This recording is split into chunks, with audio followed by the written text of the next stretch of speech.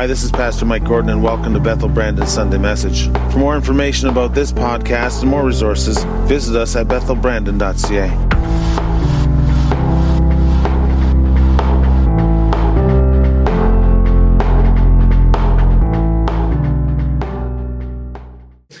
It is actually John 16:33, which says, these in this world you shall have tribulation, but be of good cheer. I have overcome this world.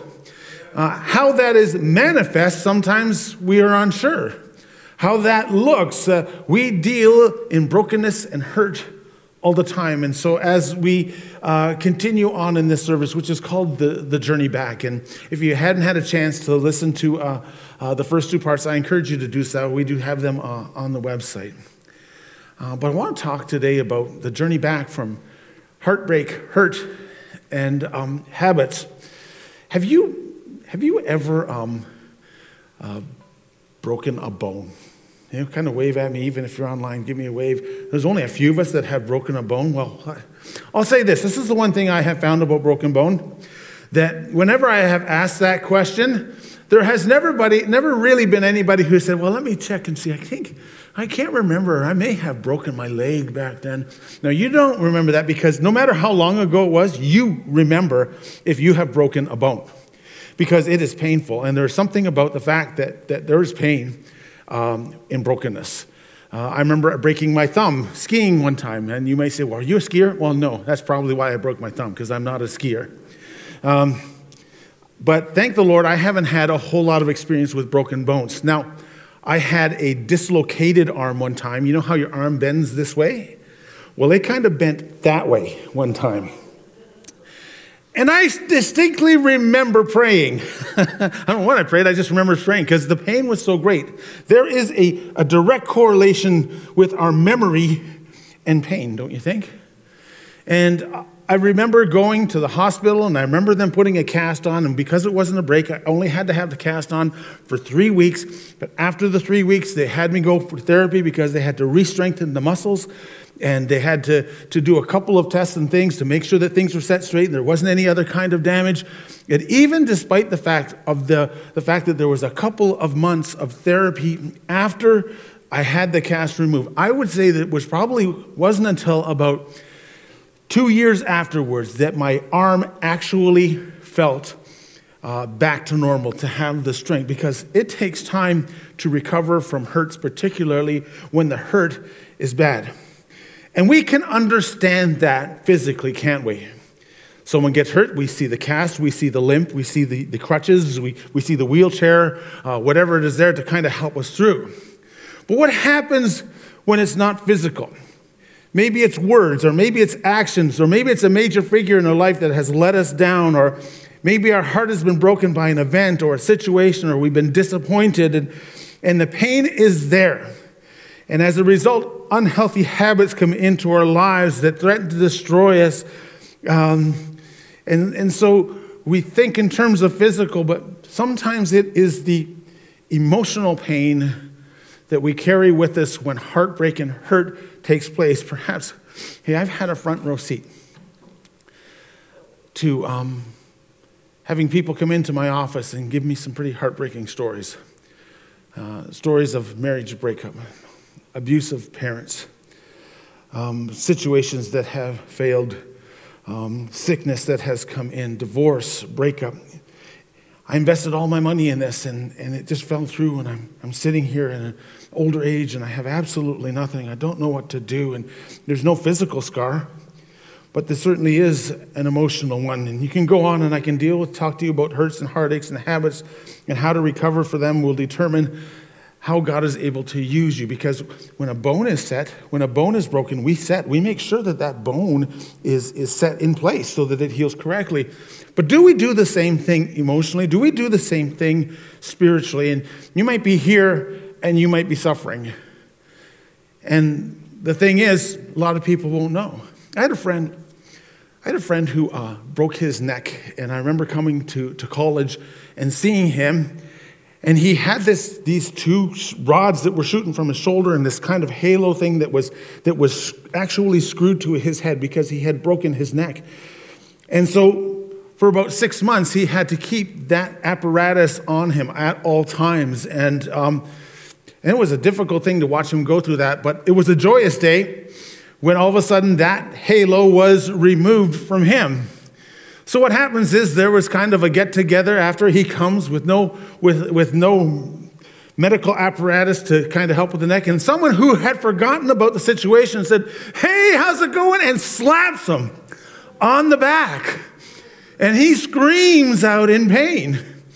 And that person felt terrible, and it didn't do any long-term damage or anything, but what a dumb thing to do. What happens many times is when you're going through heartbreak, when you're going through hurt, there's no halo, there's no apparatus that says, "Hey, I'm hurting you, you need to take care around me." We carry these burdens, and we get slapped on the back, and sometimes the pain becomes too much for us to somehow take. And how do you come back from an injury which is not physical, something which breaks our heart? How do you deal with hurt in your life? I'll just say this: not only does God care and desire to heal you from the hurts and the heartbreaks and deliver you from the habits that come from the hurt and the heartbreaks, but he's trying to develop something in your faith to make you strong, to make you effective. So really, what does the Bible say about hurt? What does the Bible say about heartache? What am I supposed to do? Who am I supposed to go to? Does God even care? Well, God does care. Absolutely. The Bible is all about that. Let me just give you a couple of verses which I think are very popular that many of us might know, both found in the book of Psalms. The one in Psalm verse 147, verse 3 says this: "He heals the brokenhearted and he binds up their wounds." I don't think it could be any clearer than that. He goes on and says in Psalm 34, verse 18, "The Lord is close to the brokenhearted and saves those who are crushed in spirit." When you stop and consider the whole reason for the cross, the whole reason for Jesus coming to earth to die for our sins, was based on the fact that there was a hurt that was created because of sin in our lives. The whole essence, the whole foundation of the gospel is based on the fact that there is pain which is caused by sin, either our sin or sin that has been committed against us. And so, hey, does God care about our sin? Well, he died for our sin. He died for the heartbreak that we might be even enduring at this particular time. And so what I wanted to do, if I could, is I wanted to explain 3 Old Testament stories. Some you may have heard of, other ones you think, I don't really remember that, or I faintly remember that. Some, 1 or 2 are kind of popular. The other 1 or 2 you may not have heard of really, but there's some applications. There's something that we can glean from. There's something that I think we can take home with us today, and that's my hope. That you won't sit in your pain, that you won't sit in your hurt, that somehow God will minister to you where you are at this time. And at the end, I want to provide just an opportunity for those who are here in person, just to have a time of prayer for those who need it or are going through a difficult time. So, hey, let's get into this. The first one is the book of Genesis. Now, normally I have the scripture on the PowerPoint, but sometimes when they're longer, we're finding when you're taking a look at the online service, it's hard to jam in everything. So I'm going to kind of read it. So if you have your Bibles, turn with me to Genesis chapter 11. For those of you who don't know where the book of Genesis is, hey, it's easy. It's the very first book of the Bible, chapter 11. And it tells the story of an individual whose name is Terah, who is actually the father of Abraham. And Abraham is kind of the start of God making a covenant with Israel. But there's some kind of interesting things. And for some reason, the Holy Spirit, prior to this passage of Scripture, what it basically does, it talks about the lineage. And so this person gave birth to this person, and they lived this long. And then that person actually gave birth to this person. The lineage, the genealogy, it begins to explain. And does that all along. And although it's a story about Abraham, the inspired scriptures say, let us start one generation before. And there's something I think it's important for us to hear. And so let me just start at Genesis chapter 11. And it says this. This is the account of Terah's family line. Terah became the father of Abram, Nor, and Haran. And Haran became the father of Lot. And while his father Terah was still alive, Haran died in Ur of the Chaldeans in the land of his birth. Abraham and Nor both married. And the name of Abraham's wife was Sarai, and the name of Nor's wife was Milcah. And she was the daughter of Haran, the father of both Milcah and Ishkah. Now, Sarah was childless because she was not able to conceive. And Terah took his son Abram and his grandson Lot, son of Haran, and his daughter-in-law Sarai, the wife of his son Abram, and together they set out from Ur of the Chaldeans to go to Canaan. But when they came to Haran, they settled there, and it says Terah lived 205 years, and he died in Haran. Now, this is an interesting passage of Scripture, and you say, well, what's so interesting about that? Well, I believe that if God reveals something about the generation before, there might be something there that we kind of miss in the process. And sometimes we get in our devotions, we say, well, I got to read my 3 chapters of Scripture. And sometimes we just don't take the time to stop and observe what is actually going on. The question is this. If Abram was the one that God wanted to use to start this generation from, why does it talk about Terah? And many people believe, as they look at this passage of Scripture, that God also spoke to Terah about going to Canaan, because Abraham would have just gone by himself. Terah is instructed that he was going as well. So either God had spoken to Terah as well, or he talked to Terah first. That the first situation was that Terah would be the person that the promise would be laid from. But something had happened. The Bible basically says that one of his sons, Haran, which was Lot's father, died. Now, the Scripture says this. One Scripture, or the New International Version, basically says, well, he died during the generation of Terah, while Terah was still alive. Other renditions basically say this. He died in the presence of Terah, which basically causes you to think that actually his son died right in front of him. Now, it could be true that both of those things happened. Obviously, he died while Terah was still alive. Maybe, probably, he was there when he saw his son die. I don't know about you, but that would be my worst nightmare. That would be a very difficult situation. Try and put yourself in that situation. To watch and see something like that, and I know that there are people who have gone through that, who have seen that take place. And so, as a result of that, there's a lot of grief which takes place. How do we know that? Well, it goes to talk about the fact that the intention was for them to go to Canaan. But in verse 32, it says something really, really interesting. It says what happens was that on their way to Canaan, what happened was they stopped in a city which is called Haran. And it says that Terah lived so many years and he died in Haran. The coincidence of this passage is this, that the name of his son is the same name of the city in which he died in.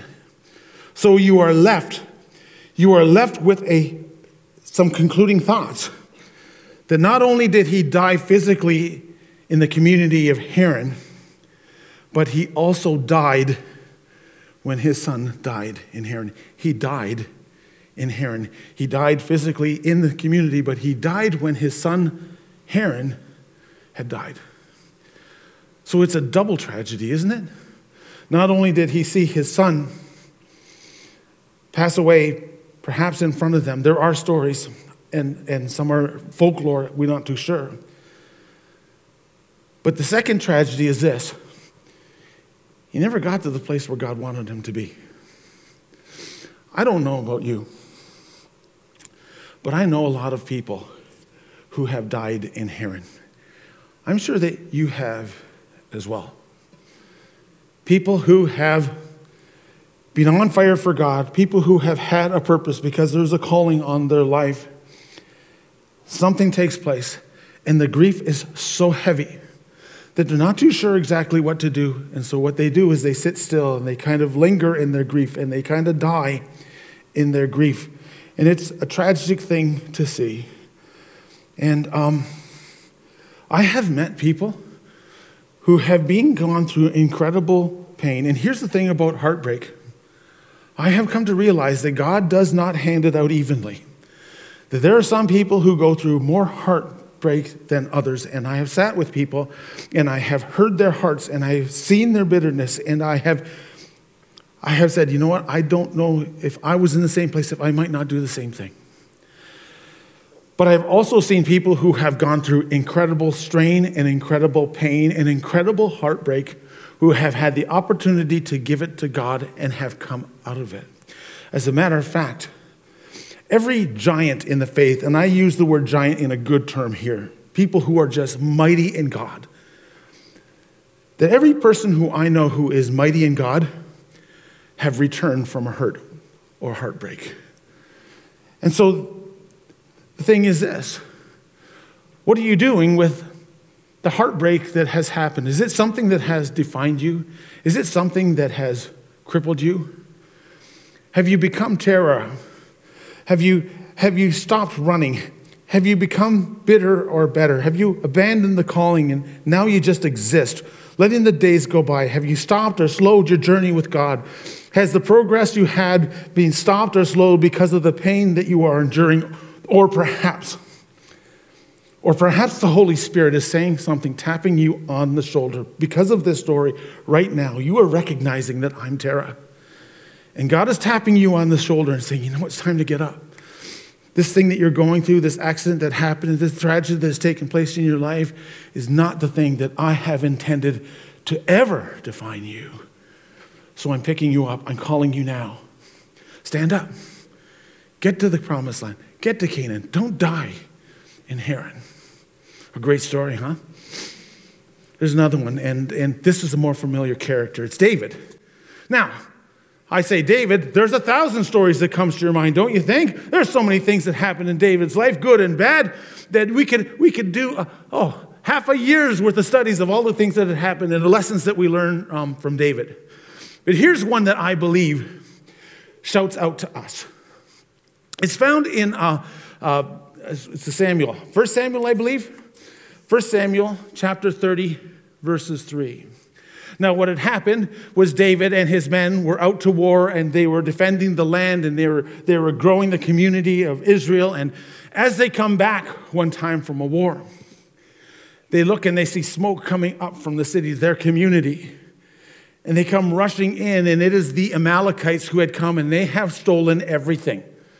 They've taken the spouses, they have taken the children, they have taken everything. And so in verse 3 of 1 Samuel chapter 30, it says this. So David and his men came to the city, and there it was burned with fire, and their wives, their sons, and their daughters had been taken captive.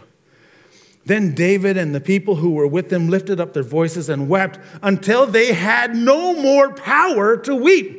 Could you imagine that? And David's two wives, Ahinoam the Jezreelite and Abigail, the widow of Nabal of the Carmelite, had been taken captive.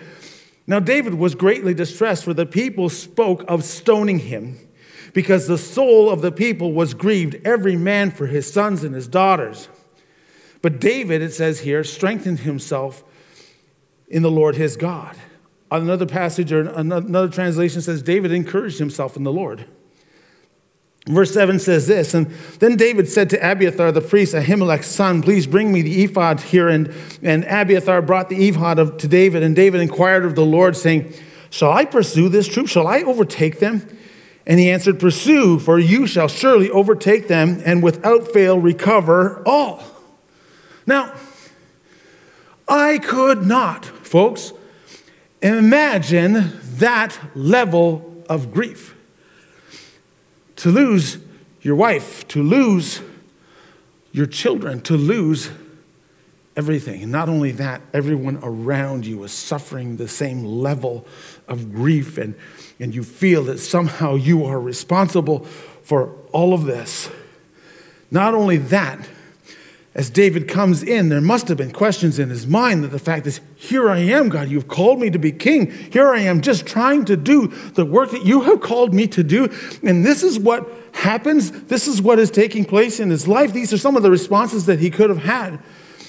And once you surmise what's happened, the next question I had to myself is this. Well, how would I respond? Something like happened to you, what would you do? Well, I would get on my horse. No, I probably wouldn't because I can't ride a horse. I'm just telling you right now, horses and the Gordon family do not get along. If you were to say to me, Pastor Mike, hey, I got some wonderful horses on the farm. You want to come for a ride? And I say, well, if you have a skidoo, I'll go on the skidoo. Hey, it's the summer. I'll still go on the skidoo, even if it's the summer. I don't care. Horses and me, and horses and my whole family. There's a history, folks. I'll get into it later. But what I would do, though, is I would go pursue my spouse, and I would pursue my kids, and I would go down to my dying breath going after them, especially if I knew that they were still alive or there was a chance of them still being alive. But if you look at this scripture, that's not what David did. It said he encouraged himself in the Lord, and then he sought the Lord. Then he said, God, what do you want me to do? And here's the thing about David. David had learned by this point in his life not to put matters into his own hands. Now here's a guy who's had children die, who had a daughter who was molested, who has seen terrible, terrible things take place in his life. This is not his first rodeo. And what he does is says, okay, God, I need to know at this time what you want me to do. And the greatness of David is not seen in the grief and the hurt and heartbreak in his life. The greatness of David is seeing in his response to heartbreak and terrible things that happened in his life. His first step was to the Lord. And sometimes this can be hard because when God slaps us the hardest, sometimes our first response isn't to God. Sometimes our first response is, God, why have you done this? God, I'm angry that you have allowed this to take place. But that's not what David did. And you can see throughout the scriptures where he acknowledges things and he surrenders to them. Just take a look at this verse here. Psalm 55, verse 22. It says, cast your burden on the Lord and he will sustain you. He will never allow the righteous to be moved. I like Psalm 71, verse 20. It says this, though you have made me see troubles, many and bitter, you will restore my life again from the depths of the earth. You will again bring me up. The last series we spoke on was Psalm chapter 23. And Psalm 23 verse 4, it says, though I walk through the valley of the shadow of death. It doesn't say, though I avoid the valley of the shadow of death. Though I run through the valley of the shadow of death. Though I run around the valley of the shadow of death. He doesn't. Though I walk through it. And that was the thing about David. He had the ability to give the hurt to God. To confront it. To not avoid it, to not make excuses, to not suppress it, to not escape from it, to not make excuses for it. Kind of like what Peter says, casting all your care on him because he cares for you. Don't let the hurt in your life define you, detain you, or detract you from the calling that God has in your life. Hey, I noticed that you're talking about calling. Like, I always thought that calling was something that God kind of had given to missionaries and pastors. Well, if you believe that, you basically are saying that God has a purpose for some people and not for others. Well, no. I believe that God has a purpose for all of us. I believe that there's a calling in all of us. I think that there is a legacy that God wants to leave in all of us. And so you have to let God deal with the process of heartbreak in our lives and give it to him. There's one time in Psalm chapter 51 where David is going through a particularly tough time, a hard time as he's confronting the heartache in his life because of sin. And he says in Psalm 51, he says, you know what? Surely you desire truth in the inmost parts. Here's the thing with truth. Truth is both terrifying and clarifying at the same time. We don't like to face truth, do we? But sometimes truth can be the most clarifying thing in our lives. It will be the thing that ultimately will cause us to come to God because it becomes clear that he's the one that we need to take these things to. David. So there's Terah, there's David. There's one more. This one isn't interesting, and it comes from a woman named Ruth. There is a Bible in the Old, a book in the Bible in the Old Testament with Ruth, and many of us have read that book, and there's some interesting things about it. But there's one particular passage which I think is extremely important for us to understand. And it is the time where Ahimelech, a gentleman, married a lady named Naomi, and because there was famine that had taken place, they moved to this place called Moab, and Moab, this seems like a wonderful thing to do. There's more food, more opportunity in Moab, and so what happens is they have two kids. What happens is while they are in Moab, Ahimelech dies. The two sons marry two girls, Orpah and Ruth, but then they both die. And so all Naomi has is two daughters-in-laws, and she is despondent. And if you read the book, she is bitter. She's angry over all the things. She is saying, God has inflicted this upon me. I don't know what to do. And so what she decides to do is to go back to Israel, to Bethlehem, actually. And so the girls travel with them probably as far as the Dead Sea. And Naomi says this to them, go back to your old country. I got nothing to offer you. I got no more sons. And even if there was a guy who came along and I were to have more kids, are you going to wait that long to marry those children? No, it's not going to happen. Don't do it. Just go. I'll go home by myself. And here is the verse that we hang on to at this particular time. Ruth verse 1, verse 14 says this. At this point, at this shore, they say this, and they lifted up their voices and wept again. And Orpah kissed her mother-in-law, but Ruth clung to her. Isn't that interesting? There was two responses. One was to say, okay, well, I'll agree with you. I'll give you a hug and I'll walk away. But it says here that Ruth cleaves to her. He holds on, and Ruth holds on. She doesn't let go. And in doing so, not only does she hang on to Naomi, but she hangs on to the God of Naomi. And it's important to understand that. And as a result, Ruth ends up marrying Boaz, who becomes the great-grandfather of King David. That there's a legacy which is created as a result. And you say, what's so big about that? Well, the thing is, she had to hang on to God, and she had to hang on to people.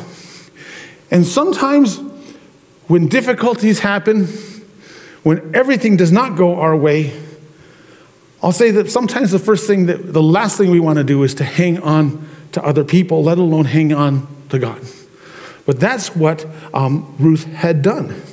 You ever looked at kissing in the Bible? I don't know, maybe there's a Valentine's sermon in there somewhere along the way there. But kissing in the Bible means a whole bunch of different things. When Jesus was betrayed, he was betrayed with what? Kiss of betrayal. You look in the book of Proverbs, it talks about the prostitute's kiss. It talks about the enemy's kiss. David on the shore of Ephesus is a departing kiss. And somewhere in Samuel, it talks about a kiss of reconciliation. There's so much there. So what exactly does it mean when it says that Orpah kissed Naomi, but Ruth had clung to her? Well, it was kind of like this. It was a kiss of affection, but not really a kiss of commitment. I really like you. I think the world of you. But you're not worth me leaving Moab. I'm going to go back to where it was before. Whereas Naomi was just, no, I want to have everything to do with it. And sometimes we get that verse and we think that, well, Ruth needed Naomi. But if you look a little bit deeper, Naomi needed Ruth just as much as Ruth needed Naomi. This is an important thing to understand. You see, you need people on your journey back from heartbreak and habits. You need people to cleave to, not just people who will kiss you and walk away. Chances are, There are a lot of people in your life who will kiss you and walk away. Tons of them. Lots of them. I believe in our churches there are a lot of people in terms of spiritually, they will kiss and walk away. They like Christianity and that, but they're not going to stay. But I believe the same thing happens in terms of hurt and heartache. There will be lots of people who will feel bad for you. There will be a lot of people who from a distance will feel terrible for you. But when it actually comes to actually lifting you up and making a difference, there are very few. And those people are very special in our lives. Because you know what? I think the biggest deterrent in spiritual health is the fact that we have become separate, private, unattached in our society, and we suffer alone. And sometimes we attach a level of spirituality to it. See, Jesus, I'm just kind of suffering on my own. It's a good thing. Well, no, it's not a good thing. I don't think that God ever intended for that to take place. And we carry too much on our own, either by loneliness or pride. And I think that perhaps the biggest deterrent in revival is that there are too many Orpahs and not enough Ruths. Too many people who will embrace us and kiss us and walk away, and not enough people who will love us enough to hold on to us. And perhaps it runs both ways. Maybe there are people in your life that you consider a Ruth in your life, or maybe you are a Ruth to somebody else. Doesn't matter. You need people. Not only do you cling to God, but you have to have people that will hang on to you while you hold on to them. Amen? Am I not telling the truth? There's a person in Scripture you may never have heard of. His name is Ishbi-Benob. Anybody heard of Ishbi-Benob? Maybe one or two really smart people. Ishbi-Benob was a Philistine in the line of the Goliath family. You know, there's a particular family that kind of grew these giants. And Ishbi-Benob was one of them, and it talks about how mighty of a warrior he is. But in this story, in 2 Samuel chapter 17, verse 21, verse 17, it says this. They're in a war. David is fighting this guy. And it says, David grew tired. And all of a sudden, Ishbi-Benob said, I can beat this guy. And it took his servant Ishbi to come and strike him down. And you think, well, what's the big deal about that? The big deal is this. And you need to hear this. That you were not created to defeat every giant alone. There's Goliath in there that you may defeat. But there are some giants that are impossible for you to beat on your own. And God calls us to have Ruths in our lives. And sometimes God calls you to be Ruth. And you might be saying, I'm listening to this and I'm just kind of at the beginning and I don't really think I'm just going to hang on to the thought and choose to hang with people because really I don't need God. Or maybe you're here and you're on the more spiritual part of the paradigm and you're saying, you know what, I really need God. But if truth were to be told, I don't really need people. Both of those people are wrong. The Bible clearly talks about the fact that we are needing to support one another, to bear one another's burdens. So you have Terah, who hung on to his grief. You have David, who hung on to God. And you have Ruth, who hung on to God and people. Hey, what's your story? What's your story of the comeback from grief, the comeback from heartache? Even as I'm telling you this story, I would imagine that there may have been one story that came up in your life where you really felt some hurt. You really felt a lot of pain. I remember about 15 years ago, probably now, that I was at the end of one pastoral position and God had provided an opportunity. And I was absolutely convinced that this is the way God was telling me to go. I was convinced, my wife was convinced, and so we went and pursued in a particular area, and what we thought would happen, the exact opposite happened. of what we expected. And in those times, sometimes you think, well, things will get better. Things will get better. You need to be patient. You need to kind of have faith. But it got worse and worse. And then at a time where I thought it hit the bottom, it went even deeper.